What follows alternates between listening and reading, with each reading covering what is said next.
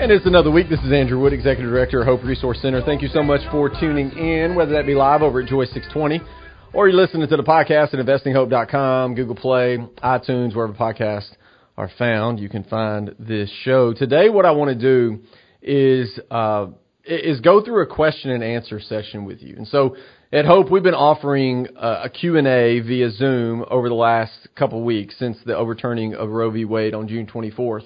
And some of you got to be on those calls, and it's been great. Some of you might not have been able to make it, or even last Friday I had a family emergency kind of come up that I had to leave and wasn't able to complete the last Zoom call. And so what I wanted to do today is kind of have that call for you. And so answer questions that have come in and give some clarity to some things. I've spoke at different churches. I was at Concord a few weeks ago. I was at Calvary Baptist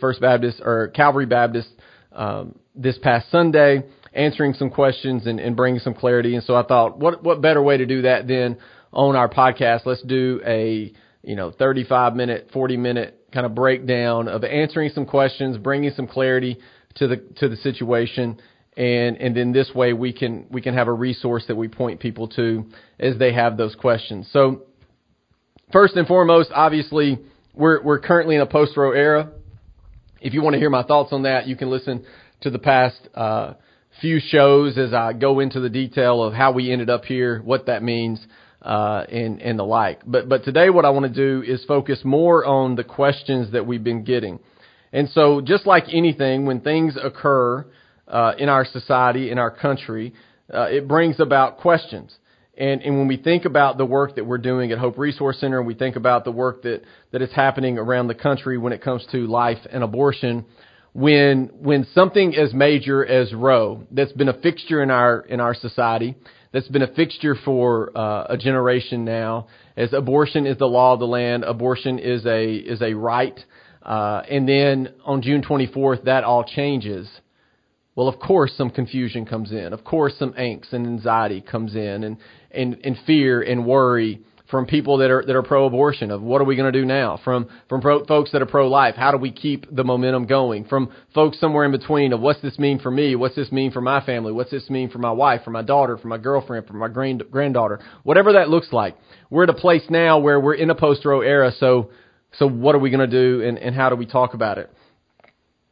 So what I want to do today is just help equip and educate as we talk through these issues. And one of the biggest questions that we have received over the past few weeks, and really one of the biggest things that's been talked about in our society, is ectopic pregnancies. We've heard it talked about on the news.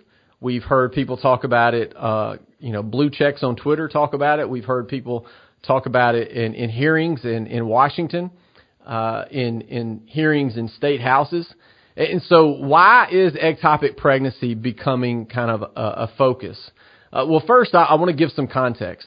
I have been debating this issue of abortion and life for 20 years. And why is that? Well, it's because when I went to college, I was a political science major, and really all of my political science classes kind of gave room for debate and dialogue. And I have been pro-life and anti-abortion this entire time. And so I spent my early 20s debating folks on the issue of life and abortion. I did that when I worked at the legislature. I've done that when I moved to Knoxville, whether it be, as a kids minister or working at the University of Tennessee. And now, of course, since 2015, working at Hope Resource Center. So I have debated this issue with a number of different folks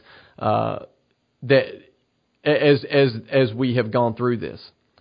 And at no point in any of those conversations, at no point in any of those debates, at no point in any of those classes at MTSU in Middle Tennessee, did anyone ever bring up ectopic pregnancy to me. At no point. At no point did anyone ever believe, or at least make it known to me that they believed ectopic pregnancy was an abortion. At no point did anyone ever say, hey, if a woman has a miscarriage and then has to go to the emergency room to get care, that whatever procedure they perform is an abortion. At no point did anyone make that comment or say that. Why? Because they knew that it wasn't what we were talking about. It wasn't what we traditionally talk about when we talk about abortion. But then you bring in June 24th and the overturning of Roe. And now, all of a sudden, ectopic pregnancy is at the top of the list. Why? Because they want to create confusion. Why do they want to create confusion? Because now they can no longer simply say it's a right of a woman. They no longer can say it's a constitutional right. They no longer can say it's the law of the land. And so now they need to create confusion because there's a lot of people trying to figure out what this means. Frankly, there's a lot of people in our society that don't even know what an ectopic pregnancy is. And so when we're having these discussions and conversations, it's important to know the definitions and terms that we're dealing with. Even the other day in a committee hearing in D.C., you had a congresswoman say that ectopic pregnancy was an abortion. That is not true. At the very least, it points to ignorance. And at the worst case, it points to purposely misleading people to create confusion. So purposely telling lies to create confusion. So what is an ectopic pregnancy? An ectopic pregnancy refers to any pregnancy that is implanted outside the uterus, most commonly in the fallopian tube. By the time an ectopic pregnancy has been discovered, usually by 7 to 8 weeks, the embryo has died in the majority of cases. However, the supporting tissues for the pregnancy often continue to grow and can cause life-threatening bleeding, either through rupture of the fallopian tube or other mechanisms. In a small number of cases, a living embryo can be observed in the ectopic pregnancy. Unfortunately, this embryo will die in the near future if observation is continued, and the mother's life remains in imminent danger from a life-threatening hemorrhage before and after the death of the embryo. And so what we know is an ectopic pregnancy is a non-viable pregnancy. The chance of viability for that embryo, for that baby, in an ectopic pregnancy is 0%. Why? Because it is not in the uterus. It's in the wrong place. And if left to continue, then mom's life is in danger, and baby, embryo, it either already has passed or will pass very soon. And so when we say that a woman needs to go get a procedure and go to the emergency room because of an ectopic pregnancy, it is a non-viable pregnancy. So abortion is ending the life of a viable pregnancy. Now, again, on medical records, it may even list abortion because that is the incomplete pregnancy. And so even if you have a miscarriage, it may say spontaneous abortion on the medical records. Again, that is not what we traditionally are talking about when we're talking about Roe v. Wade, when we're talking about what abortion is or is not. But ectopic pregnancy is a procedure that needs to occur to save the life of a mom. And the baby in that case is either already passed or will pass very soon because the chance of viability in those cases is literally 0. So it's important that we have our terms correct here.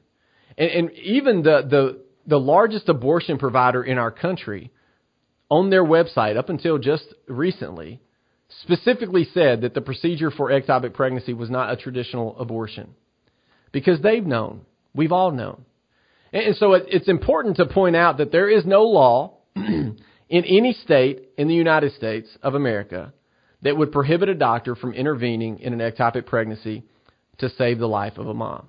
There is no law anywhere in our country that would prohibit a doctor from saving the life of a mom in those cases.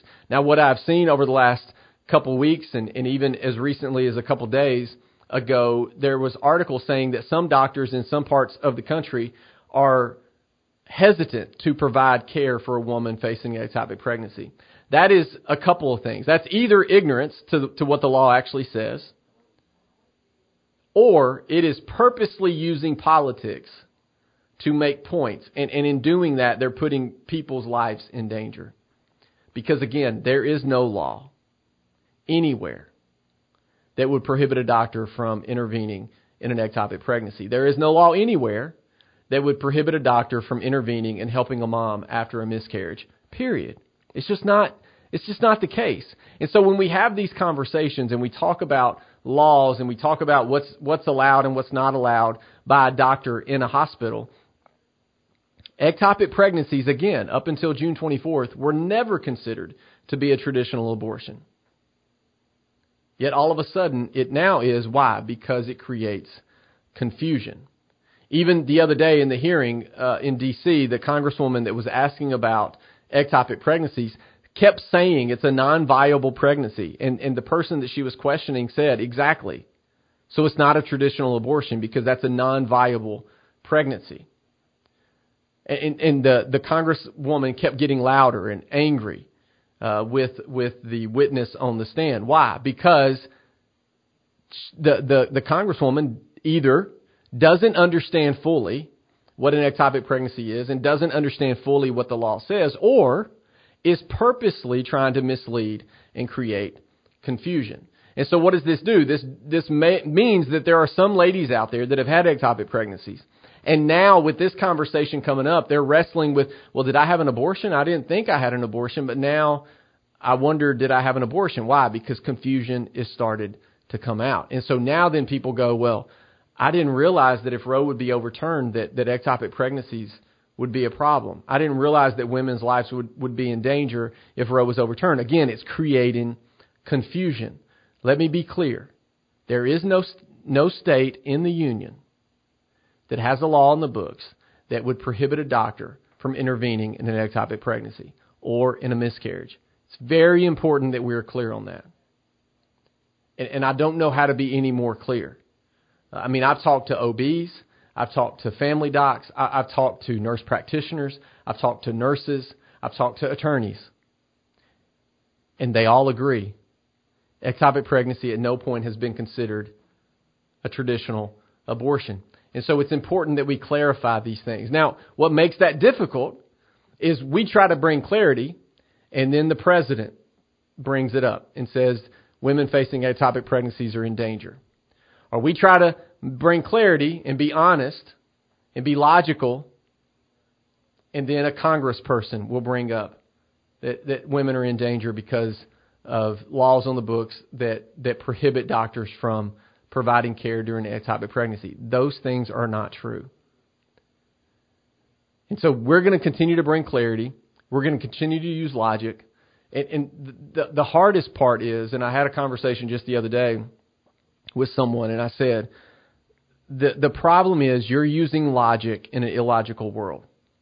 So when we try to come at this with logic and rational thought, in a culture and society that refuses logic and rational thought, it does make it somewhat more difficult. But that doesn't mean we take our cues from the culture. No, we don't deceive. We don't make things up. We use logic. Even in difficult times, we use logic to have this conversation. And we stay calm. Why? Because right is right no matter what. Remember, I've said that before.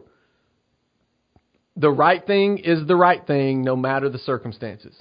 That's how I raised my children. That's how I was raised.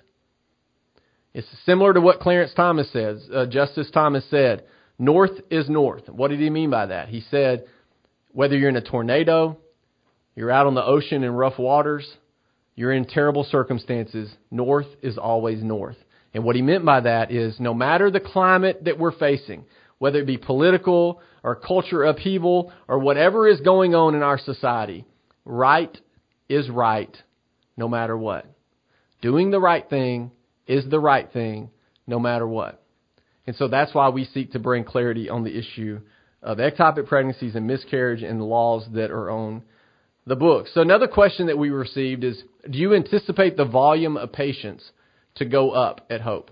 Well, yeah, we do anticipate the volume going up. Abortion clinics have closed down, and so we do anticipate the number of patients that we're receiving to go up. Now, are we prepared for that? Certainly. Our phones were ringing pretty heavily right after the Roe decision on June 24th because I think there was a sense of urgency. There were folks afraid, they might have missed their period by one day, and oh no, am I pregnant? And so they scheduled an appointment, and then it turns out they weren't. And so these are things that are coming. People are going to feel a sense of urgency if they can't get an abortion in the time that they deem necessary. And so, yes, we anticipate our numbers going up. But when we come back, what I want to also let you know is this decision on June 24th was also freeing for some folks. They felt the pressure to get an abortion before June 24th. And then after Roe is overturned, now they feel the freeing decision, oh, I can have this baby because I can't get an abortion now. And they felt a weight lifted off of them. Because when Roe is in place and abortion is allowed, they almost feel pressure to go get the abortion because it's an option. When it's not an option, they feel like a weight's been lifted off of them. We'll talk about that more when we come back. Put that hunger in your heart. Put that fire in your soul. His love is the reason. So as we continue kind of a Q&A of questions that have been submitted, I do want to point out again that for some, the decision of Roe being overturned was freeing. And to be honest, this was something that I didn't even think about. I didn't anticipate this coming. But we saw a patient leading up to June 24th that was adamant that she was going to have an abortion. Tough circumstances, and just thought that's the only option. They came back to us after Roe was overturned, and their demeanor was different. They just were in a different place, and they looked at our nurse and said, well, I'm not going to go out of state to get an abortion, and I can't get one in the state of Tennessee, so I'm going to have this baby. And it was almost as if a weight was lifted off their shoulders. Because when Roe is the law of the land, for some folks, they're like, even if their family and friends don't vocalize it, they feel as if, well, I have to get this abortion because this is what people do that are in tough spots. And so I don't have a choice. I have to get the abortion. That's what my friends want. That's what my family wants. Even if the family and friends don't vocalize that, they start believing that. Why? Because abortion is readily available and easy to get. Well, you take that piece away, you overturn Roe, and then you take it back to the states, and there's certain states that are going to ban abortion, and it's almost as if for some of these folks, they're like, whew, good, I don't have to make that decision. I didn't want to make that decision anyway, but I felt pressure to. And now I don't have to make that decision. I'm going to have this baby. So we got to think for some, this was a very freeing court decision. Now, you're not going to hear about that in the news. You're not going to hear about that in interviews with the New York Times or at press conferences or anything like that. But that's the reality for many, many people. Another question that we received is, hey, do you think you're going to add additional centers like franchise Hope Resource Center? No, I don't think we're there. We have great partners in bordering counties that are doing similar stuff to what we're doing at Hope. We have great partners here in Knoxville and in our own county that are doing great work that we can refer out to. And so I don't think there's a need at this point to increase the number of centers. The reality is pregnancy centers already outnumbered abortion clinics 3-1. And then Charlotte Lozier put out a great graphic the other day that even in Tennessee, you're looking at not just pregnancy centers, but women health centers that do not provide abortions. They outnumber abortion clinics by like 45-1. And so when people say, oh, you close the abortion clinics, where are the women going to go? Folks, there's all kinds of places for these women to go. Now, are there all kinds of places for them to go to end the pregnancy? No, not necessarily. But there's all kinds of places for them to go to find help. And so the question is, are we there to help? Or are we there simply to end the pregnancy? Because if you're going to claim to be pro-choice, you got to know some people are going to choose life. They need to have the options in front of them. Are you going to help them? Or is the goal only abortion? Well, with the abortion industry, we know the goal is only abortion. How do I know that? I know that because when Roe was overturned, many of those clinics immediately stopped services, not just abortion, but all services. They make billions of dollars off of abortion. Again, if they care deeply about women, why are they charging them anything? You know, there's been a lot of terrible things said about pregnancy centers lately. And I'll get in a second to some of the attacks that pregnancy centers have taken. But even the other day, Elizabeth Warren in Massachusetts, the senator who ran for president just a few years back, in front of cameras said that we need to close every pregnancy center in the state of Massachusetts, but not just our state, around the country. Now, Elizabeth Warren said that. Why? Because she's pro-abortion. That's not a pro-choice statement. How many lives have been lost inside of a pregnancy center? 0. That's the answer. You know, so as they're saying things like, oh, they're deceiving people or they're manipulating women, that's not true. But you see, she has the platform that allows her to spat that nonsense in front of national media. And then they run with it. Why? Because the abortion narrative is the golden calf. The abortion issue is the golden calf. They don't care about what the polls say. They don't care about any of that. The golden calf is abortion, and we got to shut these pregnancy centers down that are giving other options. You see, even the narrative in our society that says pregnancy centers are an alternative to abortion, I would flip that. No, abortion clinics are the alternative to pregnancy centers. You see, life is the primary choice, not the alternative choice. If you choose to end your pregnancy, you are choosing an alternative to what naturally will happen, which is the birthing of a baby. So if you choose anything outside of life for your child and for that pregnancy, you are choosing an alternative. So don't call pregnancy centers an alternative. We're not. We're the primary choice. The alternative is the abortion clinic.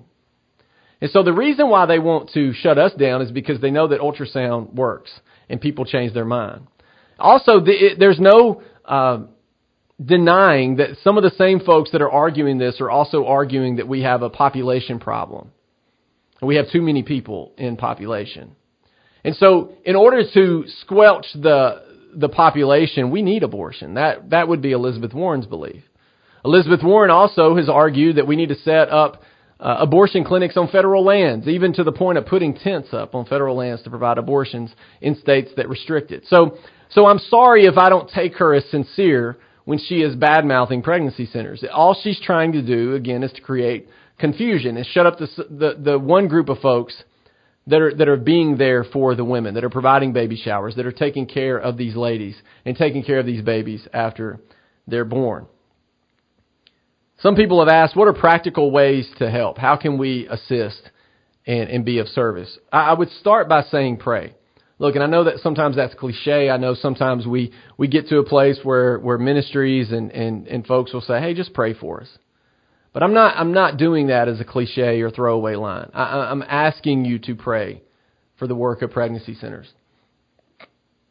Because some pregnancy centers around our country have been attacked physically, with buildings being burned or windows being busted or graffiti being spray painted all over their walls and their signs and their sidewalk. What comes with that is some fear and anxiety in the staffs and volunteers of pregnancy centers. What comes with that is fear and anxiety in the spouses of staffs and volunteers of pregnancy center. And so I would say pray. Pray for our staff. Pray for our families. Pray for a sense of peace. Because here's the reality. Those folks aren't attacking us. They're attacking a young lady that needs a pregnancy test. They're attacking a young lady that needs an ultrasound. They're attacking a family that's in a tough spot. They're attacking a woman that's in an abusive relationship and needs a way out. So they think they're attacking the pregnancy center. They think that they can shut us up. It's not going to work. Because again, as I've said before, poison or hate and malice will eventually poison its carrier. That's the reality. We don't operate in that posture. We don't operate in a posture of fear. But we also are well aware of what's happening. And so I heard someone say, you trust God, but you row away from the rocks. And so certainly we trust God right now, but we're not going to be ignorant in the things that are going on. We're going to make sure we have security in place and the like. So I would say pray. Another option would be give. Maybe this is the moment that you partner with us. All of our services are free. You can go to investinghope.com and you can give. That would be an amazing partnership that we could continue with you, that allows us to provide the pregnancy test, the ultrasounds, the STD testing and treatment, the well woman care, the parenting education, the baby showers, the mentoring. All those things cost money. And again, we don't charge our patient a dime. We don't charge the insurance company a dime. We don't charge the taxpayer a dime. And so as we do that, we need folks to partner with us. So you can give at investinghope.com. Maybe this is your time to mentor or volunteer. Maybe you want to wrap gifts for baby showers or provide food for parenting class, or you want to mentor a young mom. Or maybe you're a dude out there and you're like, hey, I'd love to mentor prospective dads. We have an option for that as well. Or look at our website. We'd love to connect you to that. Maybe now's the time that you foster or adopt. Welcome these families into your church. These are great opportunities for you to engage. Here's the reality. The church is adopting more than anyone. The church is fostering more than anyone. The church has been doing this work for a long time. All we got to do now is turn the volume up a little bit. We still have work to do, but the church is leading the way in that. We'll talk more when we come back. God only knows what you've been through. God only knows knows what they say about you. So as we continue this kind of Q&A with questions that have been submitted, the next question that we've had is, what are Hope's plans for these families after the baby turns a year old? And so this kind of goes in line with some folks that'll say, you're just pro-baby, you're not pro-life after birth. That is a myth, and it's nonsense. And frankly, oftentimes when I hear it, it makes me angry. But it is a myth. It's just not true. But I've heard it from believers. I've heard it from non-believers. I've heard it from pro-life people. I've heard it from pro-abortion people. Hey, all you are is pro-baby. First off, I do want to let you know, I am unapologetically pro-baby. Have no issue saying that. But to argue that we're not doing anything for these families after baby's born is just not true. It doesn't represent the work of pregnancy centers or the work of the church. But some of the things that we're doing is we have postpartum classes where these ladies can meet with a physician about what that looks like in postpartum depression and being a mom and all those things after baby is born. We have community groups that meet up with these moms, after baby is born. We continue to get them together. We're in the process right now of rolling out a new program with a local church so it can be an easy handoff to the local church. We're not prepared to go into detail of that just yet. But once we get all the kinks worked out and get that rolling at this particular church, we have church already in the other churches in the pipeline ready to implement that as well. And we want to continue that to other churches. And so there's a number of things that we're going to do, but the biggest thing is partner with the local church to continue to serve and love these families. Some other folks have reached out and said, hey, we just want to be equipped and educated on how to discuss these issues with our neighbors, with our family, with our friends. And so one thing I would recommend is as humbly as I can, this podcast, this show, that is what I do. I mean, pretty much every week. And so if you're looking for, hey, what's a good way to talk about this issue, just go back and listen to some of these shows, and I do the best that I can to kind of walk through some arguments, some debate topics, some conversational topics as we engage with people. You can do that. But other than that, I would simply say the comment thread on Facebook is not where you're going to have the best conversations. So if you feel like that is kind of where you thrive, I would tell you to kind of check that for a second. I used to be that. I'm a recovering addict when it comes to comment threads on Facebook. And so how many people's minds did I change in the comment threads? 0. And so I would say don't look for those moments. But when this conversation comes up with friends or family, people you have a relationship with, we do need to be able to have this discussion in a logical, calm fashion. Kind of like how I started this show today about ectopic pregnancies and miscarriages. We need to bring clarity to the issue. And so there has been a couple times since Roe was overturned where I've engaged with people because I have a relationship with them. And they might have said something that I didn't agree with, or they might have said something that just wasn't true. And so I brought clarity to that issue. Now, not every time do they just go, oh, great, that's a great point, I agree with you. But in some cases they do. So I'm not telling you to just kind of look for those moments and ruin family dinners or things like that. But we do need to know how to talk about these issues. Because the reality is you have people like me that are firmly grounded in their pro-life stance, and no one is going to change my mind. And then you have people on the other extreme that are firmly grounded in their abortion belief, and no one is going to change their mind. They believe that abortion is a right. They believe that you should be able to have an abortion up to 9 months. But the vast majority of the populace are somewhere in between. They don't know. They don't know where they stand. Am I pro-choice? Am I pro-life? The latest poll out of Harvard, I think I mentioned it last week, but the latest poll out of Harvard shows that 74% of women, now Harvard's not a pro-life institution, but their poll said 74% of women agreed with the law out of Mississippi, the Dobbs law, that said we should have a 15-week ban. 69% of men believe we should have a 15-week ban on abortion. So anyone saying that all the American people believe we should have abortion on demand at any point in time, they're not being honest. And if you have pro-lifers saying that, well, everybody agrees we shouldn't have abortion at all, they're not being honest. There's people all across and in between somewhere. And so, yes, the majority of the American people believe we should at least have a 15-week ban. That's why what you're going to see after Roe being overturned is you're going to see some states go all in, no abortion. Some states go all in, all the abortions, and then many states in between where they have restrictions at different levels in time. And so these are things that we need to know and be aware of. Also, it's important that we talk about what we see in society. And I've said it before, if you go to ride a ride at a theme park, they ask you if you're pregnant.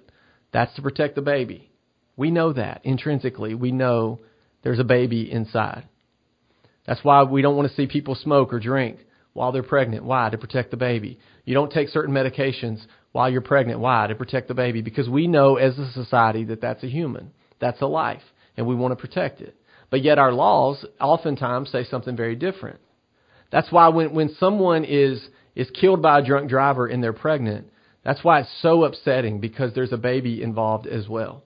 That's why in most states, that person is going to be charged with 2 deaths, not just 1. Now, New York has changed that. Illinois has changed that. But still, the majority of states are going to prosecute that person for 2 deaths, not just 1. We know that intrinsically, but sometimes we get caught up in the nonsense of the day. And so look for those moments. Look for those opportunities to have those conversations and be prepared. Here's what I've found. The pro-life folks have thought deeply about this issue. The pro-abortion folks have not.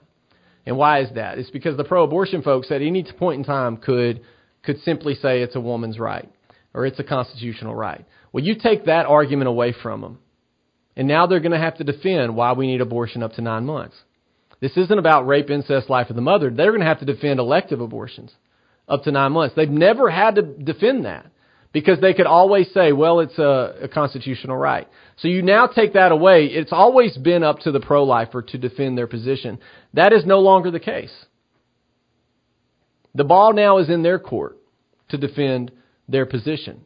So this isn't about life of a mother, rape, or incest. This is about someone at 7 months pregnant saying, I just don't want this child. How do you defend that? Doctors willingly performing those procedures. How do you defend that? And what I've seen since June 24th is these folks have not been prepared to defend that, whether it be at a committee hearing or in front of a news camera. I also want to let you know kind of where we are in the state of Tennessee. That's another question, is what does this mean for the state of Tennessee? So you've probably heard me talk about the trigger bill. If not here, you've heard it in other places. Well, when Roe's overturned, Tennessee has a trigger law in place. Well, right now, that trigger law is not currently the law of the state of Tennessee. That goes into effect 30 days after the Roe decision. So 30 days after June 24th, the trigger law will take place. Right now, what we have in Tennessee is a 6-week ban on abortion. Now how did we get there? Well, in 2019, we passed what was coined the heartbeat bill. And the heartbeat bill said as soon as the heartbeat is present, you can no longer have an abortion in the state of Tennessee. Now, they deemed that to be around 6 weeks, so they put a 6-week ban in place. This 6-week ban was under court order, had an injunction on it that said it could not be kind of put out there. We couldn't operate under that law in the state of Tennessee because the court said so. Well, then you factor in June 24th, Roe being overturned, the Attorney General of the state of Tennessee went to that court and said, now that Roe is overturned, you need to lift this injunction because now we can have a law in place that restricts abortion at 6 weeks. The court agreed. And so the Wednesday after June 24th, they lifted the injunction. And so currently in the state of Tennessee, we have a 6-week ban. Now, what does that 6-week ban do? It says you cannot have an abortion after 6 weeks. The only exception is physical life of the mother. Now, why do I say physical? Because the state of Tennessee was very intentional in how they worded this. Because life of the mother has taken on a very broad meaning since 1973.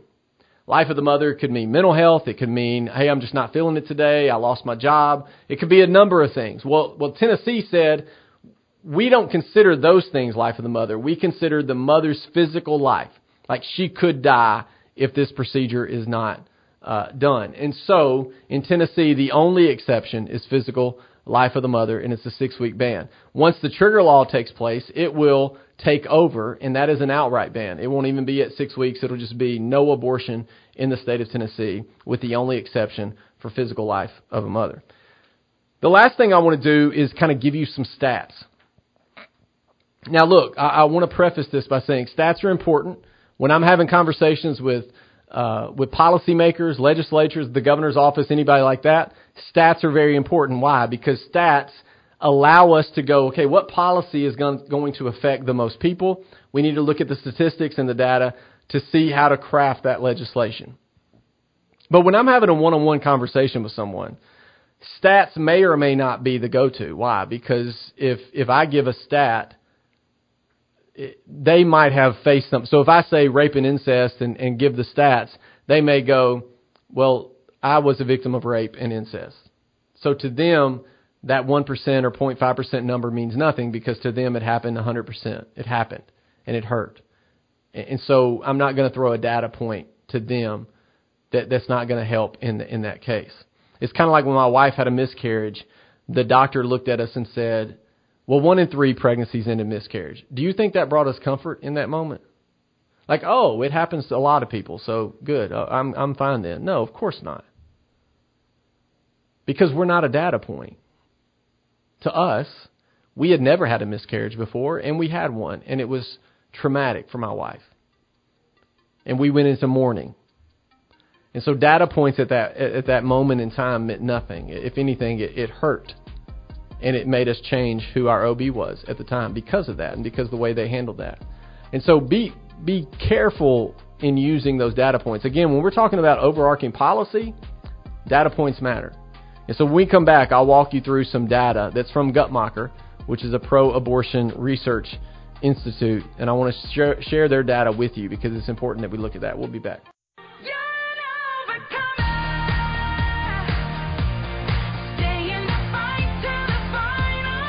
So as we finish up today, I do want to give you some of these stats because these stats are important as we talk about policy. And so what happened with Roe being overturned is it sends things back to the states. So when we send things back to the states, when we send it and the state can decide at that point, we're at a place where we are we're looking at, okay, what's the data say? And so if the data says this about abortion, then maybe our policy should say X, Y, or Z. Now, granted, there are going to be some folks that look at this data and go, that's why we need to make abortion readily available to anyone. And then there's going to be other folks that look at this data and say, that's exactly why we need to make restrictions on abortion. But these stats are from Guttmacher, so it's not a pro-life institute. Now, I think that's important because some people would say, oh, you're just giving these stats to help your cause as a pro-lifer, but that's not the case. 74% of people that have an abortion do so because having a baby would dramatically change their life. 74% of all abortions are done because having a baby would dramatically change someone's life. 73% say they cannot afford a baby. They cannot afford a baby.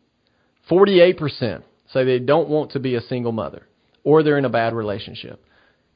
So 48% of those that choose abortion do so because they don't want to be a single mom or they're in a difficult relationship. 38% of folks that get an abortion do so because they don't want any more kids. They have all the kids they want. They don't want to have any more, and so they choose abortion. 1% choose abortion because of rape, and 0.5% choose abortion because of incest. So look, the reason people bring up the rape, incest, life of the mother argument, again, is because they're wanting to create confusion. It isn't as if they would agree to a piece of legislation that restricted all abortions except in those cases. No, they wouldn't. Again, they believe abortion is sacred. They've said as much in articles and in press conferences. And so when they say things like, oh, well, y'all won't even do exceptions for rape, incest, and life of the mother. They're trying to get you. They're trying to pull at heartstrings, and they're trying to use a nonsensical argument because they're acting as if, well, if pro-lifers would just compromise, then we could agree on legislation. No, the only ones that ever compromise on this issue is the pro-lifer. Because the abortion industry and those seeking laws and those standing beside Roe, there is no compromise. Because when asked, now think about this. In the last presidential election, you had all the Democratic candidates standing on stage. And when asked, do you believe there should be any restrictions on abortion? I believe the only one that said there should be any restrictions was Tulsi Gabbard. And she has been she's been hated by the party because of that. Because she dare say what Joe Biden believed for 30 plus years, what Hillary Clinton believed for 30 plus years, what Barack Obama believed, what Bill Clinton believed, what Jimmy Carter believed. She dare say what they had believed for years and years and years, and then all of a sudden that has changed. So when they say, no, we believe abortion should be up to the woman and the doctor, when they say that it's a woman's right, when they say that even up to delivery, and they have said this on the record in interviews and in front of committees, that even right before baby is born, the mom should have the right and the doctor should have the ability to end that pregnancy. That is what they believe. So there is no compromising on their end, yet they're telling us to compromise. And here's the thing, if we believe it's a life, and we believe life has value, intrinsic value, that it's its own unique person, then no matter the scenario, we should protect life. And so when they say, well, if y'all would just have exceptions, no, that's not the case. They wouldn't agree to those pieces of legislation at all. And then when you look at the data in terms of policy making, the data doesn't even support their argument.